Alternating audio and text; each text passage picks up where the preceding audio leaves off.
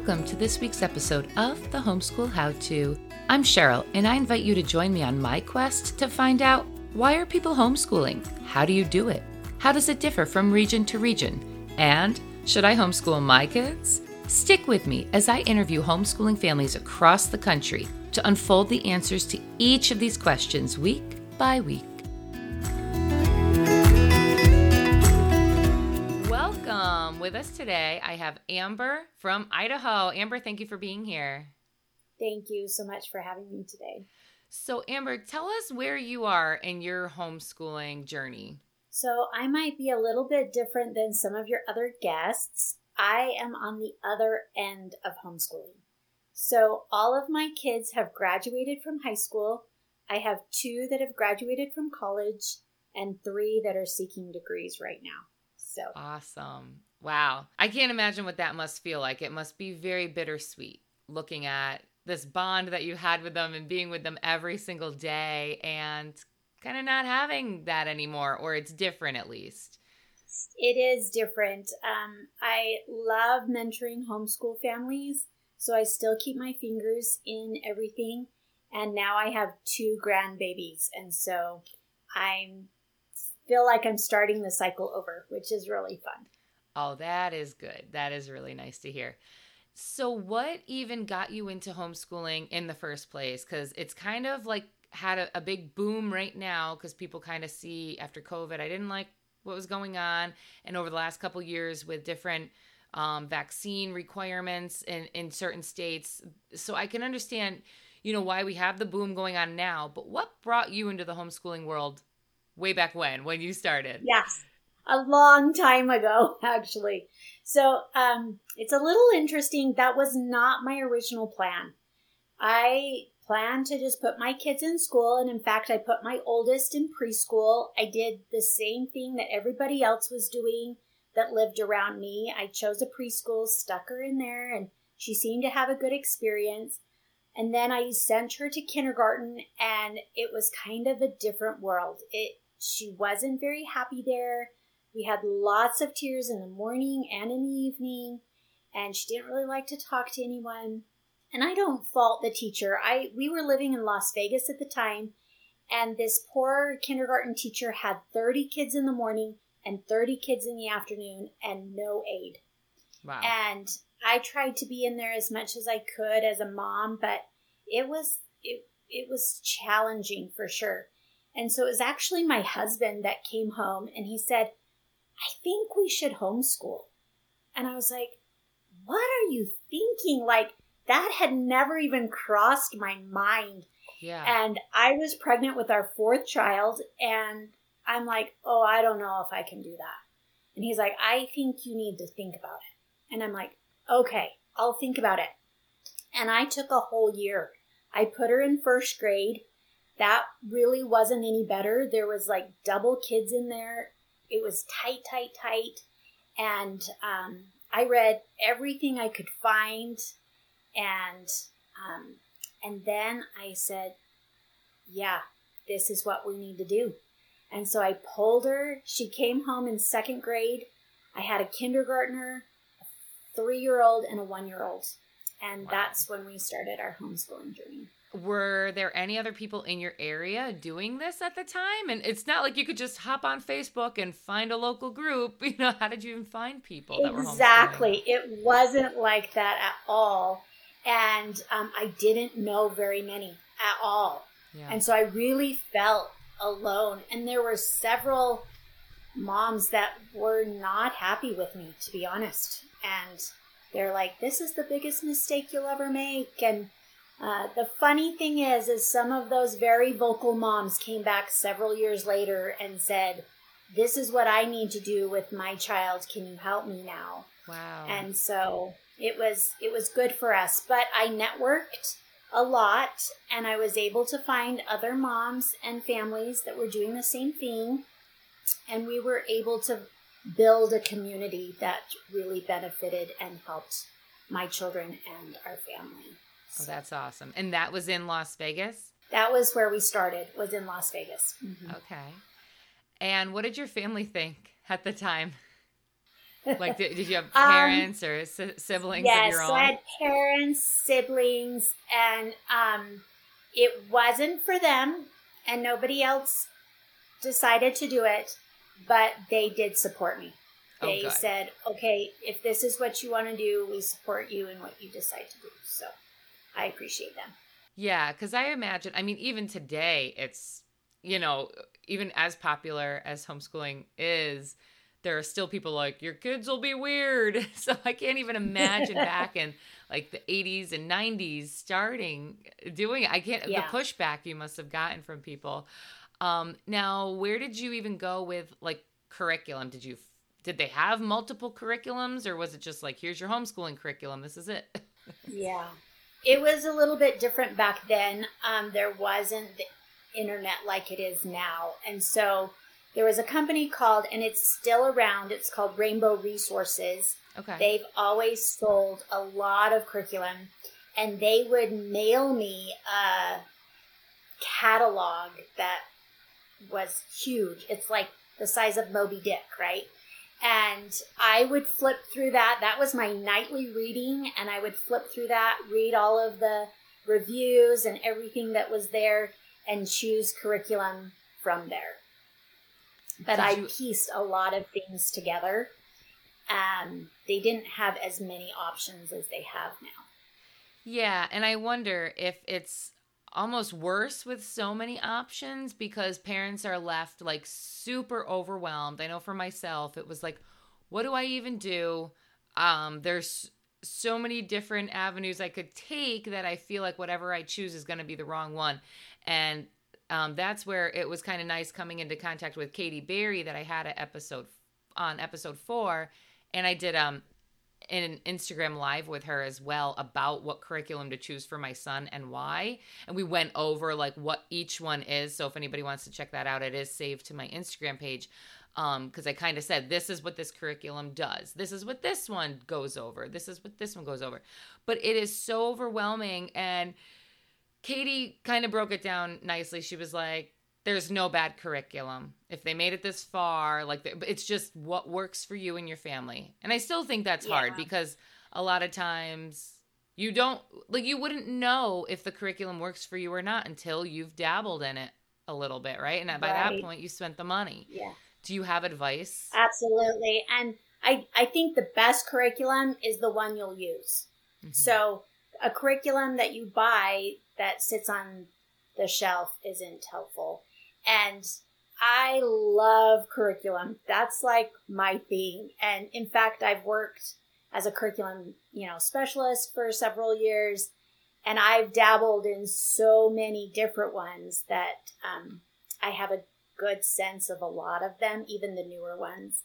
But like Katie Berry, I love when new homeschooling families reach out to someone who's done it, because they might even have examples that you can look at. I often tell people that I counsel for curriculum that I'm like a wedding dress owner. Like I've had daughters that have gotten married, and when I go into a wedding shop, there are hundreds and hundreds of dresses. And I have this lady that we work with, and she looks at my daughter and she says, "What is your dream dress?" And then she explains it. And then she pulls out like 7 and says, "Okay, look at these. Tell me what you like and what you don't like." And within an hour, we've like narrowed it down to the most beautiful, perfect dress. And that is the experience you can have when you work with someone that has been a couple of years ahead of you in the homeschooling world, right? And they can help you narrow those down and help you prevent wasted money as well. Yeah. What Katie had me pick was Haggerty for phonics, like an extra component to the regular reading. And then for reading, she had me get All About Reading, and for math, The Good and the Beautiful. And that's all I do, just those 3 things, and kind of sing a months of the year and days of the week song and kind of look at a calendar. Yeah. And that's all I've started with, we are 4 weeks in. That's I started over the summer, although when this comes out, I don't know, we might be into the fall, but I like it. I like the curriculum. I've noticed that like the first couple of weeks was so hard to get my son to transition into like, this is our new way of doing things. A lot of pushback, a lot of like me blowing up and yelling at him, or, bribing him with things. And, we did a prize chart, and, they seem to work. But now that we've done 4 weeks, he's gotten better, knowing that like, this is just the way our days go now. 4 days a week I do it so that I can do it through the summer and take, weeks off here or there if someone's sick or whatnot. But to the people who are just starting out, like, it does get better. And I'm only 4 weeks in. I mean, I know that's so kind of ignorant to even say, but just from week 1 to week 5, it has gotten so much easier. Right? I didn't think, I was like, oh my gosh, I'm not going to be able to do this. In fact, a couple times I go, I'm calling the school. You'll be going there in September. Yeah. But did you have that experience with your kids? Yes. And I do think that's a good rule of thumb, is not to give up on anything, like at least for a month, because you just need that practice and that, and that change.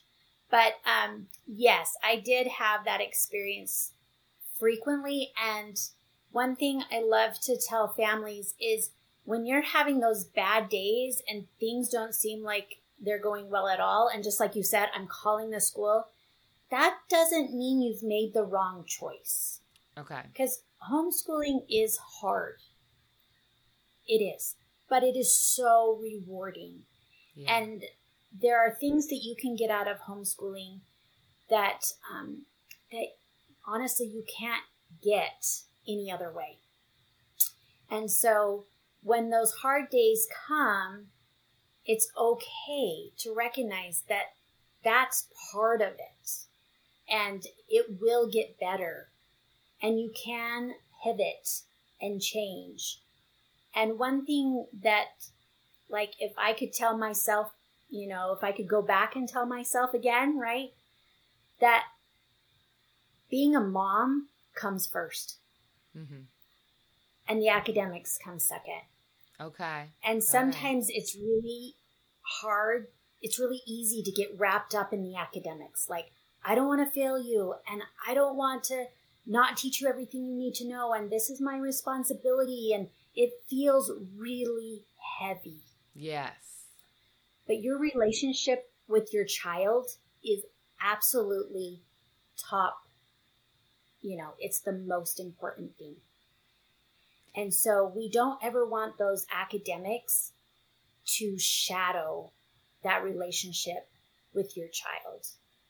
And so sometimes it's okay to take a step back and go slower.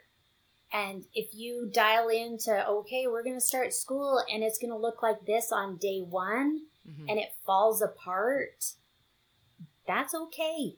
Be like, okay, we're going to take it one step at a time. We're just going to have a small morning routine for the next week and a half. And then we'll add something else to that.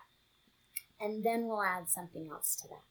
And really gently move into this homeschooling experience so that that relationship with mom is still there. Does that make sense? I'm glad that you said that, because especially with social media now and Instagram and all that, you can so you pick your curriculum, right? And that's one thing. Like I said, she told me to do like a phonics and a reading and a math. Okay, so those are the basic skills, but then you see these other people that are homeschool moms that have been doing it for years, and they're selling products like, for instance, Pam Barnhill, Your Morning Basket. And it's like, well, this sounds wonderful. And then, Treehouse Schoolhouse, and they have a beautiful Bible thing, and, all the, and a connected Christmas, and all these things that sound so wonderful. And you're like, I want to do it all. But before you know it, you are drowning in curriculum. And then you're overwhelmed and your kids are bored with it because it's so much. And so you made a good point. You start out very slow. And then if you feel that you can add in something else, or even take a break from one thing and do a connected Christmas or that sort of stuff. Right. Where you're not overwhelmed. And that's something, I have definitely felt like there's so many things. And the Tuttle twins, I love their stuff, and I want to add that in. And it's like, but then it's so much that we definitely have to take a step back and think about, okay, well, what are the bare essentials that we need? And then when we're okay with that, we'll add in little bits. That's a really good point. Yeah. And you can take things in seasons as well, right? So you can say, okay, for the next 6 weeks, what is it that I want to focus on? And that will be my goal for the next 6 weeks. And then I will reevaluate, right? So maybe it is an immersion into the Tuttle Twin, American history or their other books or videos. We're going to focus on that for the next 6 weeks. And then I'm going to reevaluate, and we're going to have this connective Christmas during the next 6 weeks. And so it doesn't have to be add. It can be, this is the focus for this 6 weeks, and then we're going to pivot and focus on something else for the next 6 weeks. You might really still have that base, right? Of like, okay, we're still going to have math and language arts, but I'm going to pivot and focus differently every 6 weeks. Yeah, and especially when you're doing it at home, you're not spending 6 hours a day doing this stuff. So if it's only an hour or an hour and a half, you do have that leeway to take things out, put things in. Even if you are taking out phonics, something essential, but it's just for a little bit of time, and then you'll be putting it back in, and that's really cool. Let's see. So what did your days look like with 4 young kids and homeschooling? I know this is a big question for me before I actually started homeschooling. So 4 weeks and before, and even still, I have a kindergarten, like a 5-year-old. So homeschooling a 5-year-old is very different than homeschooling middle school and high school kids. So what was a day in your life? What did it actually look like? Yeah, so I ended up with 5 kids. Oh my goodness. That's right. I forgot to ask you in the beginning. I'm sorry. Yeah, that's okay. So when they were little, it was busy. It was very busy. And I was pretty structured. They just thrived off of that type of structure where, we got up at the same time. And then I would rotate kids. So one kid would be in charge of a little kid while I worked with an older kid, and another child was doing independent work. And so we kind of did this rotation where everybody got a turn with mom, everybody got a turn with the baby, everybody got a turn doing independent work, and we kind of just rotated that. I also had toy bins that were daily, like there was a Monday bin and a Tuesday bin and a Wednesday bin. So those toys only came out once a week, and they only came out during school hours. I love it. They were exciting and new, things like that. When we started, we were living in Las Vegas, and we had a pool. So there was a definite reward once everything was done. The kids were in the pool by the afternoon. Really worked off a lot of that energy, and we had an evening routine as well. So dinner and baths, we had read aloud, scripture, those types of things that brought us together again as a family. And so it wasn't like, okay, school hours, this, right? It was a way of life that we processed through and that we enjoyed together. And that's another piece of advice I would throw out that I had a problem with, is I would plan too far in advance. It just ends up falling apart. So, you might have this 6-week overview, but 2 weeks max is probably the most you should schedule out, because things come up, somebody gets sick, there's a doctor's appointment, those kinds of things. And so just trying to be a little fluid with your routine. And I like to almost call them rhythms instead of a routine, where we have a rhythm of our day. So it's not necessarily we're up at this time, we're doing math at 9, we're doing language arts at 10. It's more of this rhythm of we're going to get up, then we're going to do breakfast, then we're doing reading, and then we're doing... And so it rhythms into what goes next, but it's not so rigid as far as like time. And then where did you find time to even cook for 5 and yourself? And if your husband was home and, breakfast, lunch, sometimes when you're cooking breakfast and by the time you clean up, it's time to get lunch prepared again. And then you clean up and it's time to get dinner ready again. How do you even fit that on top of laundry and vacuuming and grocery shopping into your day? Did you have tricks? Yeah. So what I did is when we ate breakfast, while the kids were eating breakfast, I packed lunches in lunch sacks and I made dinner. And so I either put dinner in a crock pot or I put it into some kind of casserole type of thing, stuck it in the fridge. But then I cleaned the kitchen and I was done until dinner. So the kids could eat their lunch sacks whenever they wanted. So they could get their own snacks. They could have lunch when they wanted. And then dinner was already ready to put in the oven at dinner time. I just ordered my copy of A Connected Christmas from Treehouse Schoolhouse. Lindsay, the creator of Treehouse Schoolhouse, who I interviewed in episode 21, writes, I have always wanted the Christmas season to be beautiful and nostalgic for my children. My desire for this season is to mark their hearts with traditions and give them warm memories of togetherness in our home. Most of all, I want the Advent season to draw them to their Savior. Out of these desires, A Connected Christmas was born. I mean, come on! Who doesn't want that for their kids? How nice does that sound? So what is included in A Connected Christmas? Well, it comes with a 42-page teacher's guide with weekly grids, daily lesson plans, recipes, and handcraft instructions. I'm pretty sure handcraft is just fancy for arts and crafts. And then it comes with a set of student sheets with scripture, artwork, poetry, and hymn display sheets for copywork. And then you also get a narration notebook. Now you can get this with a digital download or you can purchase the hard copy. And really, it's just a 3-week Advent study designed for the whole family. So whether you make this part of your morning routine or something that you guys do after dinner, it is such a beautiful way to bring these warm memories to the Christmas season for you and your family. A Connected Christmas is an invitation to gather your family and celebrate beauty and delight through festive carols, stories, poetry, art, baking, and handcrafts. It's about family and it's about Jesus. It's about connecting hearts to the heart of Christmas. To purchase your copy, just go to treehouseschoolhouse.com/the Homeschool How-To podcast and use the Homeschool How-To podcast to get 10% off your entire order. Or you can go to the show's description and click on the link there using promo code the Homeschool How-To podcast. I really hope you enjoy. Thank you for listening. I taught my kids how to do a lot of the housework. So they all knew how to do their own laundry right around I started teaching them around 8. And then everyone had a zone that they had to clean every day. So if they were the family room, they had to clean up the family room. If they were the schoolroom, they had to clean up the schoolroom.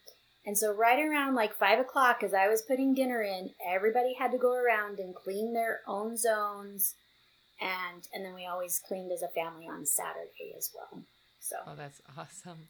And did your kids have a lot of outside friends? Did they do, sports would be hard with 5.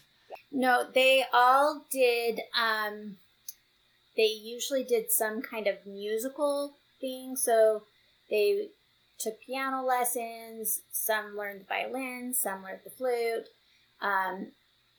They did dance. Almost all of my kids did dance or gymnastics. And they all kind of learned a skill too, like a trade. So sewing or teaching piano. One child learned how to code on the computer, oh, wow. Things like that. Oh, that's so cool. So we did a lot of stuff outside of the home. But we were done with school in the early afternoon. Mm-hmm. And I'm going back to even dinner. Okay, so you would make it at breakfast time. Did you have like Mondays we always eat this, Tuesdays we always eat this? Sometimes I did that. It kind of like, I didn't always like the same thing, but I did meal plan ahead of time. So I would meal plan ahead of time, grocery shop, so I had the food that I needed. I find it hard to even find a lot. like 7 different meals. And I didn't grow up in a house that cooked a lot. There's like so many meats, and my husband's not really into pasta too much. So it's I wouldn't know how to feed that many people. We did lots of soups. We did a lot of barbecue. We did a lot of tacos and, those kinds of things too. Oh, awesome. So, getting back to the curriculum, now with technology, there's a lot coming out that is online curriculum. What are your thoughts on that? For me personally, I think there's a lot of advantages for certain subjects, but I wouldn't necessarily put all of the subjects online for my kids. So I really love the math because it's when you are trying to teach multiple children, that's one subject where it can be very adaptive to their level, and it's grading them and teaching them how to do it and moving them at a pace that works for them. So if I was doing it now, I would definitely consider a math online program for each of my kids. There's a lot of things that I can do as a group, like history and science, which I love to do all together. But that math definitely needs to be leveled to their grade. And so I think online math is brilliant and wonderful now. But I do think there are a lot of resources out there, and you would just need to find what works best for your family. Yeah. And I had read, or maybe I heard it on a podcast recently, and I made a Instagram post about it, so I had always thought, like, even for just screen time, we don't want our kids to have a lot of screen time, if any, because of, being sedentary. They should be out moving. And another reason being, they're putting messages, subliminal messages, or even right in your face messages to the kids. And if the parents aren't there, we're unaware that they're getting these messages. But thirdly, I heard on a podcast how the switching of all the screens is actually like a dopamine hit. And in a developing young brain, their brain is getting trained to expect that dopamine hit. Kind of like every time you look at your phone, you're looking for a dopamine hit by either, a text message or notification that someone did something, liked a comment or whatever of yours. So I never thought of it from that aspect before, of just even playing video games or watching TV. The more a screen changes, the more their brain is getting used to that. And when they're looking at, say, in a school, the chalkboard, or even reading a book, they're not getting those dopamine hits. So if they're used to that, it can almost give an anxiety. I never thought about that. And that is so profound, when we think it's just these little, like, oh, he can sit for a few minutes. And I'm guilty of it too. We don't do a lot of it, but I never thought of it in that aspect before. Yeah. And I have heard about that as well. And it's definitely a concern, which I think is even more important for families and parents to teach children how to use technology appropriately and to be able to regulate their use of it. And so I think there's a balance there between I don't want screens for my kids and too much screens for my kids. I think there needs to be a balance where there's an opportunity for you to teach and provide rules and things like that, so that they don't leave the home without that knowledge and then spiral down once they have access to it. Does that make Yeah, sense? because that's what I worry about too. Okay, we'll say we don't have any screens in the house at all, and then once he leaves the home, say he leaves at 18, it's going to be, so overwhelming. We've all seen those people in college that were hidden under a rock, and they get out there and they're drinking and they're partying like crazy because they haven't experienced anything. So it is finding that fine line. And like you said, regulating ourselves, because how many of us adults really know how to use technology wisely? Probably Right. very few. And this is a different, right?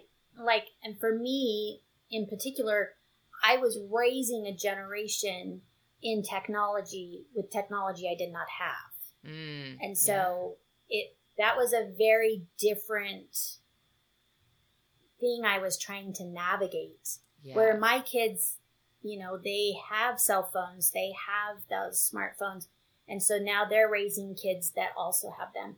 But my generation, it was challenging because we didn't grow up with any of that. Right. And we really have had to learn to navigate it. And you still have to, right? Because the technology continues to change. Yes. And so just trying to stay one step ahead of it and be able to teach it. Yeah, it's hard. I never used Instagram before the podcast, but that's kind of how they tell you to market podcasts. So it's like I'm still trying to stay afloat with that. And it's so funny because people, they'll send you ads for, oh, can we edit your podcast for you? Can we? And I'm like, no, can you teach me how to use Instagram though? Like I have the editing stuff down. I can hook every microphones up and all that, but I don't know how to use Instagram. So I'm learning too. I just started an Instagram account as well. It's called Storybook Umbrella, and just, sharing my love of homeschooling and books and things like that. But it is a new avenue that I am learning as well, and my kids are helping me. Oh, see, mine are too young for that. And my nieces and nephews pretend that they don't use it so that they don't have to teach me. So, one day it'll all click, but I'm chugging along. It will work. Yeah. And I'll have to make sure to follow you. I knew that was your email address. I didn't realize you had the Instagram account. So what sort of stuff do you provide on Instagram for Storybook Umbrella?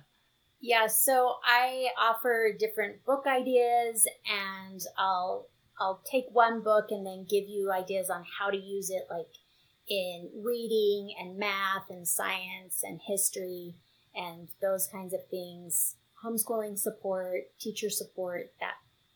Oh, awesome. I'm growing. I'm figuring it out. Yeah, but it's fun. So it's a new avenue for me to share the things that I love. Yeah. Can you do one off the top of your head, like right now where we read Brown Bear last night? Like, what would be an example of something you would... Yeah. So I would learn about colors and matching colors for math. I would learn about different animals, habitats. I would learn, brown bear. I could probably find a poem that would go with some of the animals that you would go with. Okay. I'd also try to find some fine art that would also highlight some of those animals that you could put in. Let me think. What else could I do? Definitely poetry, rhyming, repeating words, those kinds of things. I have to say, I'm not sure that I did an ounce of poetry in my 12, 13, 14, 17 years of schooling. Maybe it was like trickled in. I don't think I ever did. But it's so big and prevalent in the homeschooling community. And there must be a reason. Can you enlighten me on that? Like, why is poetry important?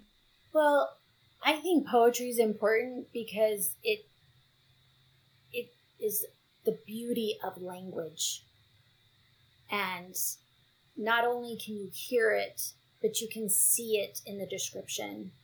And there is a lot of benefit from learning to memorize as well. Okay. And so poetry is such a natural way of building your memory and learning how to memorize that I think it is also helpful. I also think memorizing poetry that helps teach character teach things that can help them in life, they'll come back to you. Okay. So my dear grandpa, who did pass away several years ago, he learned poetry when he was young. And even in his 90s, he could recite those poems to us. Oh, wow. And teach us what he had learned from that poetry.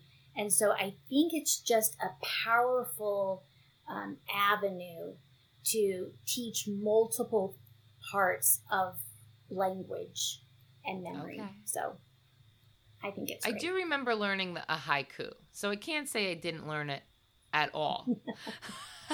Yeah. I do remember that part. And yeah, we were reading, I think from the Read Aloud Revival book list, we were reading the Winnie the Pooh poetry book, which I am thinking it's just an actual like chapter book. And I opened it up and I was like, oh, all right, I guess we're reading poems. But my son really liked them and I was surprised. And, you know, they were very fun to read. Yeah. So I'm happy that there is a deeper meaning. I knew I was missing something. Well, I'm sure there's more to it than what I can articulate. But do you think your kids, were they happy being homeschooled now that they're older and looking back on life? Yes, I think they enjoyed it. And they appreciated that opportunity. And I know most, they're definitely thinking about homeschooling their own kids. So I think it's something that will continue. Well, now that it's popular, they have to. Why do you think that homeschooling has become so much bigger when you started homeschooling, it was probably just after it became like legal. It wasn't even legal in a lot of states or the country in the 80s. That's true. Yeah. So I started closer in the 90s. Okay. But I think COVID did really give homeschooling a push because it was an opportunity where kids were forced home and parents had an opportunity to practice, right? To really see if they liked it.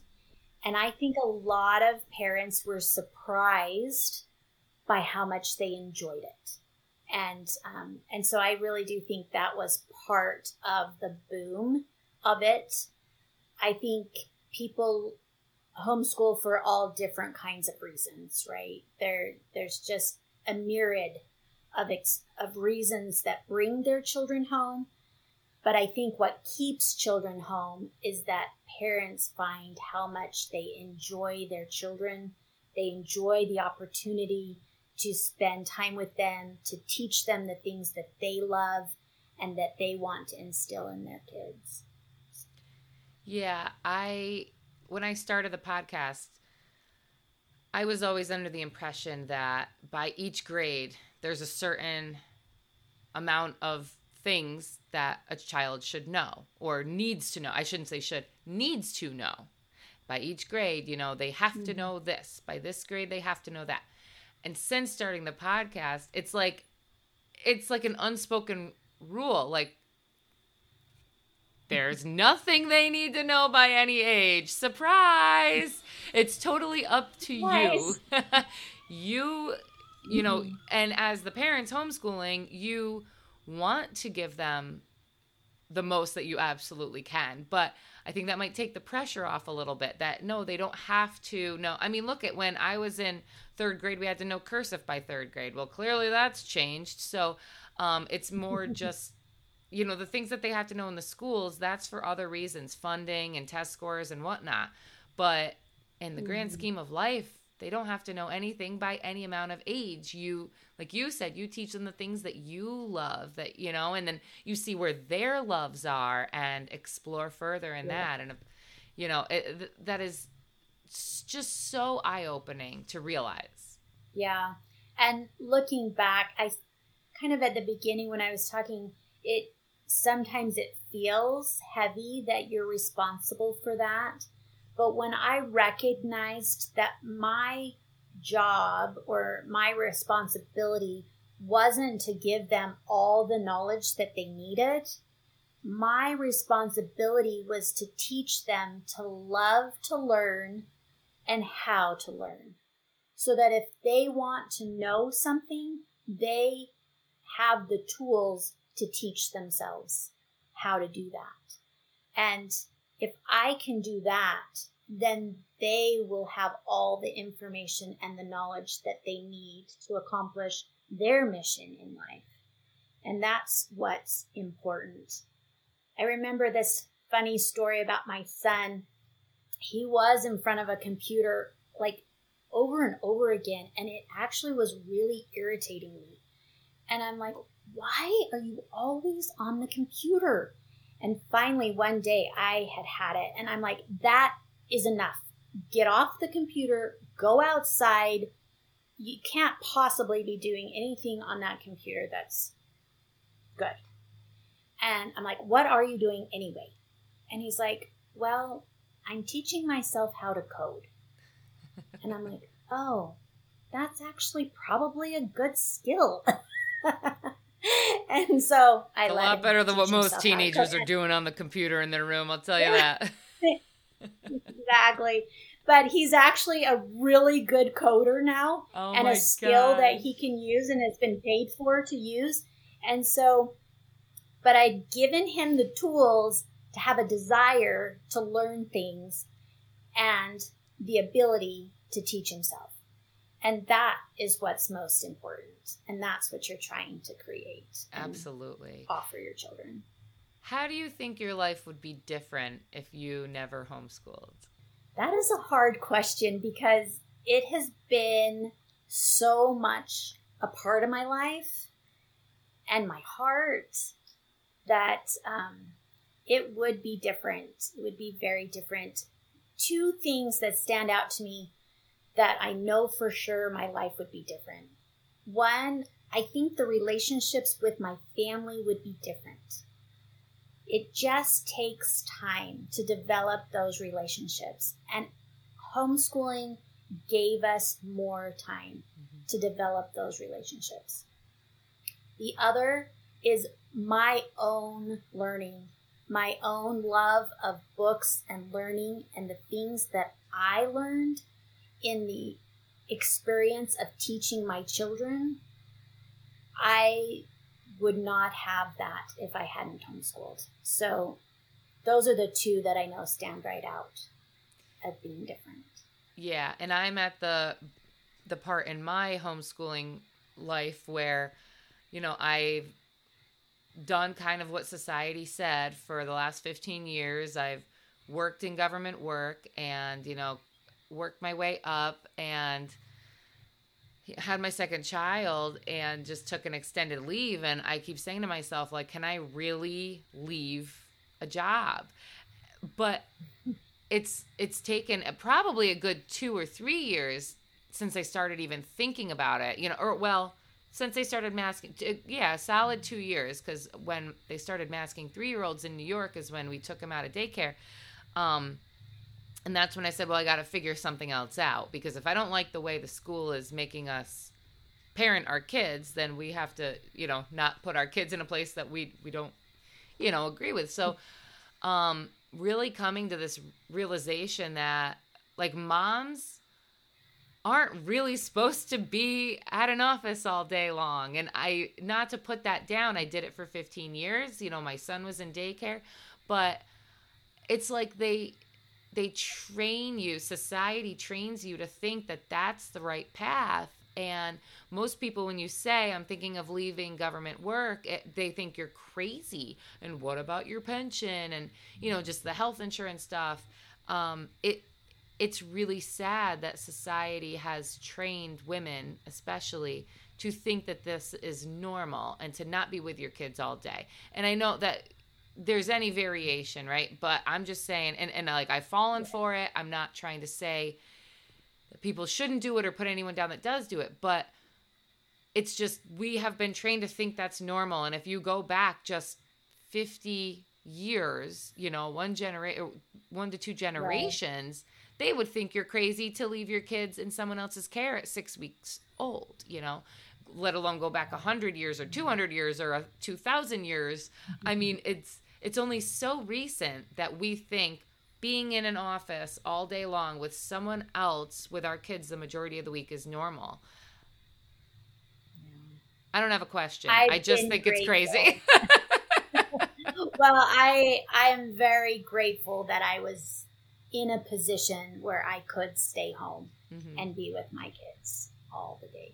Yeah. So I think for the people that tell me I'm going to regret it because of the way my pension will be affected, I think I don't think on my deathbed I'm going to say I wish I spent more time at a cubicle.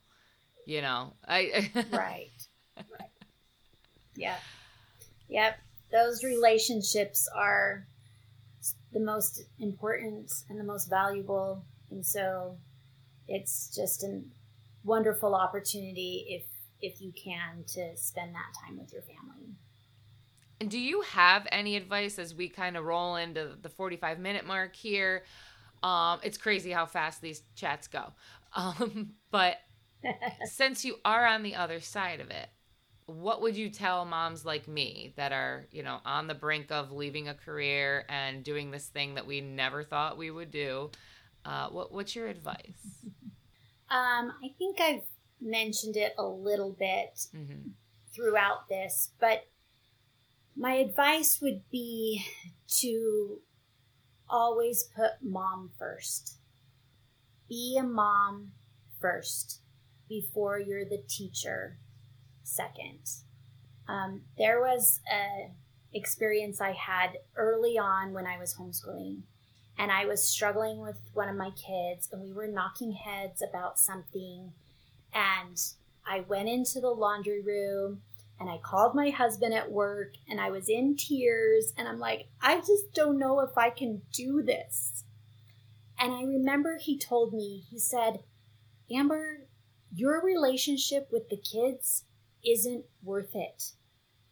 So either figure it out or send them back to school.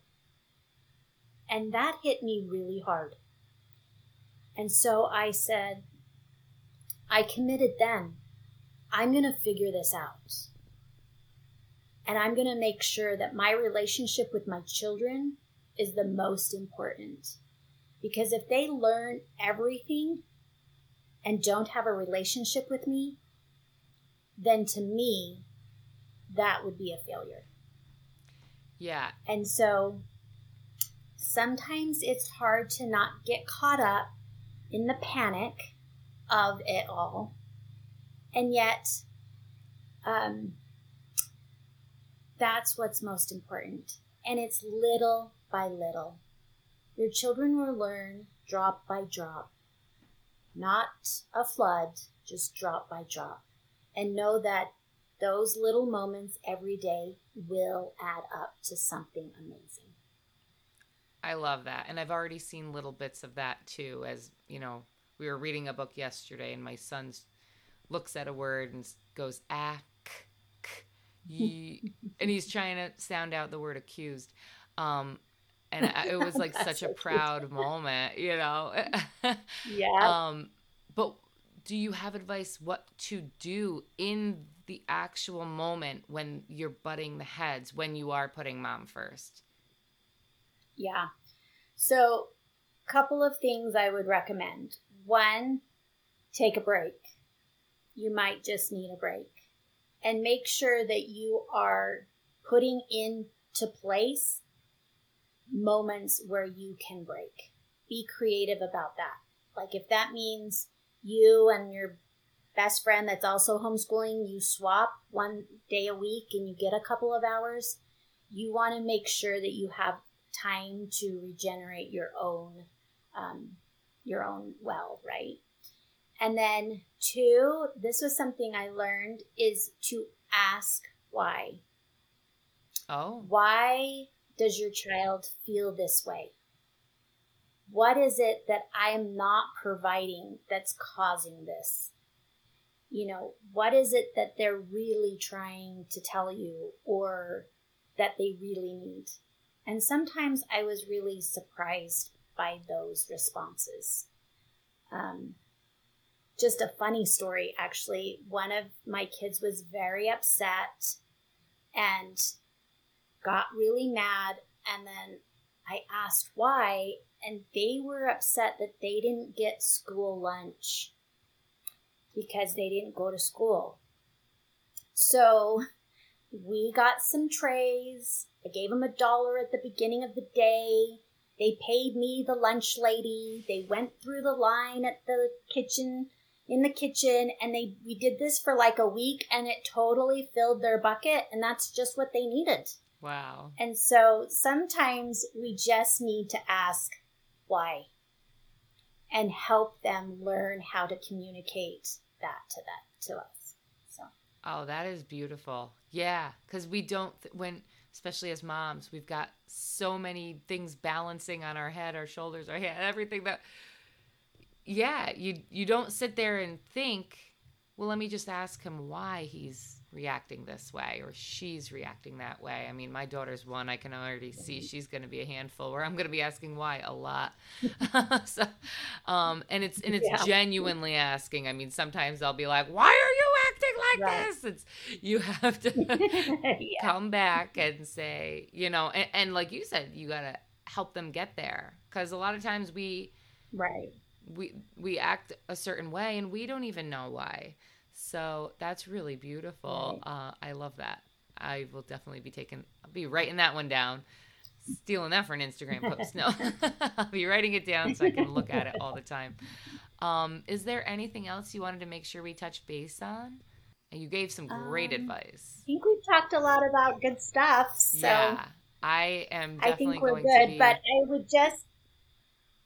would just encourage, if you're feeling the pull, to take the leap. Because when I started homeschooling, I literally felt like I was taking my children by the arm. I was stepping to the edge of a cliff, and I was about to leap with them. Yeah, that is. But it wasn't until I took the leap that I realized we had been given wings. And you can do it. Yeah. You can do it. There's community, there's support, and if you feel that pull and desire, I just invite you to try. Oh, thank you. Thank you. I love it. Thank you so much for meeting with us today. You have had such valuable information and advice, and I will try to even jot a lot of it down to put into the show notes, just because I feel like a lot of this needs to be written down. And if anyone wants to get a hold of you, where can they find you? You can find me on Instagram and Facebook at Storybook Umbrella, and you can find me at storybookumbrella.com. Awesome. Thank you so much, Amber. It's been a pleasure. Thank you so much. Appreciate you.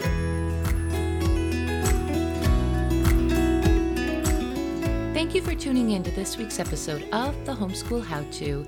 If you've enjoyed what you heard and you'd like to contribute to the show, please consider leaving a small tip using the link in my show's description. Or, if you'd rather, please use the link in the description to share this podcast with a friend or on your favorite homeschool group Facebook page. Any effort to help us keep the podcast going is greatly appreciated. Thank you for tuning in and for your love of the next generation.